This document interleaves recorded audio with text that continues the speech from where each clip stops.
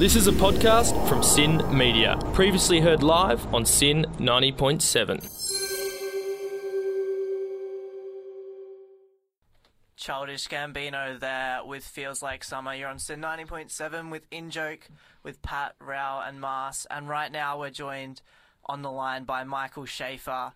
Michael Schaefer is here to promote his upcoming Fringe Festival show. Thanks so much for joining us, Michael. Thanks for having me. Hey guys, how are you? Yeah, well, what have you been up to these days? What am I up to? Well, I'm currently, it's Jewish New Year tonight, so That's exciting. Ooh. Yeah, so I've just, we've got a big family dinner at the moment, so I have just stepped out of the dinner for a moment, and I'm sure they'll all be wondering where I am in a moment, but this is far more important. Yeah, loving the dedication to our community radio channel. We don't know how many listeners we have, but I'm sure it's enough to justify what you're doing. Well, I hope you guys have more listeners than the number of people at my family dinner, because then it's worthwhile. Yeah. We'll pretend like it is. I have no idea. That's what I tell myself. So your upcoming show is a work in progress, but it's also the show. And I've heard that you said it's the most you've had audiences laugh. Yeah, which is weird, because I'm doing like very dark kind of material at the moment. It's pretty personal and pretty raw, but people seem to be very on board with it, which is a shame, because it means I have to keep doing it. But so yeah, it's kind of just it's a work in progress. It's essentially a trial show for all my new material. So just trying to structure things, put it together. I think it's interesting.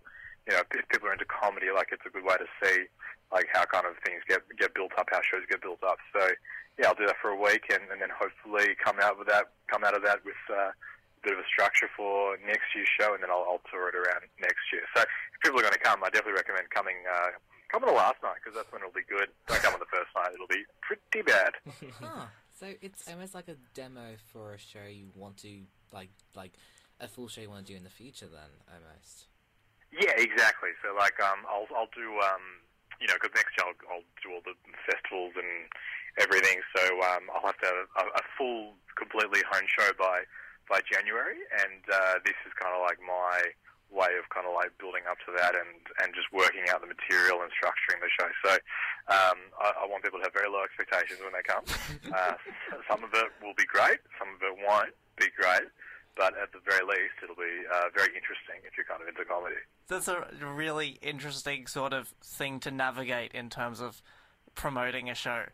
Like, to sort of say, come to this, but also it won't be... Well, we definitely know you have low expectations if you're coming on our show to promote it, so... Wow! So, the show runs from the 14th to the 21st of September. So the 21st is the one to go to, you think? That's the one to aim for. If you want a really honed, if you want a honed, good show, come on the 21st. If you want to see me just flounder on stage and kind of just, say things perhaps for the first time, and you want to see that rawness, come on the first night. If you don't like me at all, I'd say don't come at all. I think you'll have a terrible time. That's some real honest advice. Very honest. Well, I don't want to mislead people. I want to make sure that if people come, they know what they're in for. Yeah, it's true. There's probably like a whole different spectrum of people. Like the people that come on the first day, the ones that like to see floundering, and that's on the 14th, and then more and more honed material are the people that each person appreciates that kind of thing. Yeah. I think so. I think every night it will be like a slightly improved show. I should have changed the ticket prices for every night. I should have said every night it's like $1 more. Yeah, I honestly, it'd be a really good thing if some people were to go to the first one and then maybe go to a couple or more and just see how the show evolves and improves with every viewing. I should offer season tickets. That's what I should do. I should have been like, okay, $200 if you want to see the whole thing from start to finish. I'll definitely take it. Which is more than actually if you just bought individual tickets. I know from seeing you around the scene at this time of the year, you've been doing a lot of darker material, as you've said. What made you decide to talk about these sort of things for your show? Oh, you just got to kind of write about, you got to write about and perform, the stuff that's happening in your life. And, last few months I've just had a lot of medical, issues and things like that. And so you kind of just have to draw from personal experience. And it's just so happened that that's kind of been the stuff that's been resonating. So Yeah, I wish I could talk about. I wish I could just talk about being Jewish, but unfortunately, I've kind of already done my stuff on that. So this is a very different show. Oh, so we won't be seeing any Jewish material this year.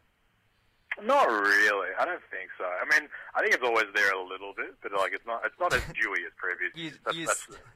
You say that calling us from Jewish New Year. Look, I can see that this is. Yeah, I can see your point. Yeah. It's like me trying not to pretend that I'm not a brown comedian, but it's very obvious that I am. Yeah. Yeah, I think I'm. Yeah, I think I'm. I think it's pretty clear that I'm Jewish from anyone who has ever spoken to me.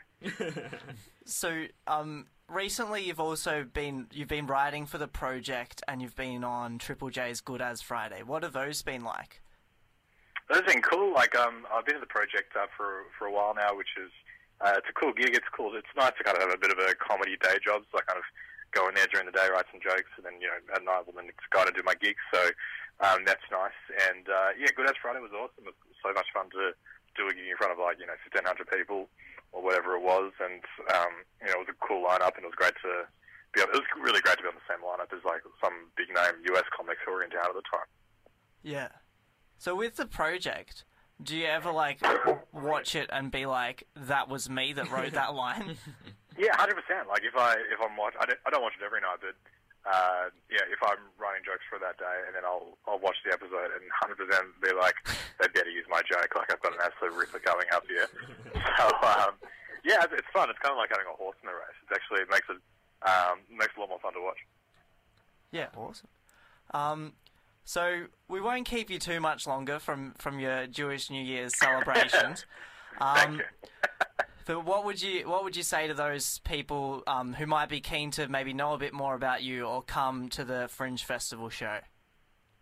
Well, come along if you're kind of into comedy and you kind of like. If you like dark humor, come along. If you're not into dark humor, don't. You'll have a terrible time. I know that like my parents' friends are coming along one night. And I'm like, I know they're going to have a bad time, but they've already bought tickets. Maybe I just won't let them in. I don't know. But come along if you're into kind of like dark stuff. And if you like dark horror material, come at the end. Don't come at the start. Fair enough. Yeah, I gotta say, you're one of the most honest people we've had here. I've had some pretty honest people on here.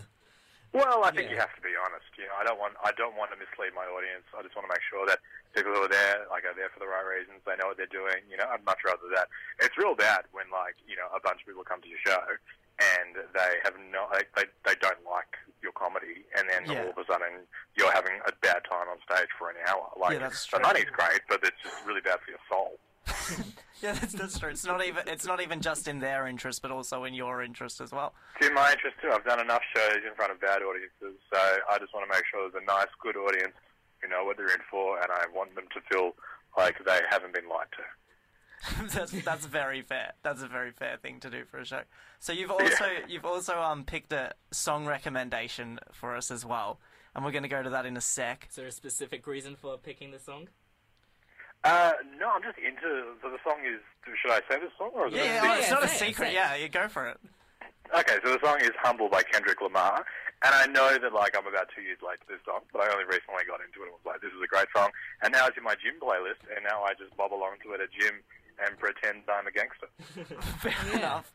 And yet you seem very humble yourself, so it's fitting. And I think I've been quite, humble and honest, I think, so far in this chat, I think. Two very good virtues. Yeah. Thanks for coming on, Michael Schaefer. You're listening to... Thanks, guys. Thank you for having me. No problem. Anytime. You're listening to Sin Joke on 90.7. You'll be listening to Humble by Kendrick Lamar. You've been listening to a Sin Media podcast, previously heard live on Sin 90.7.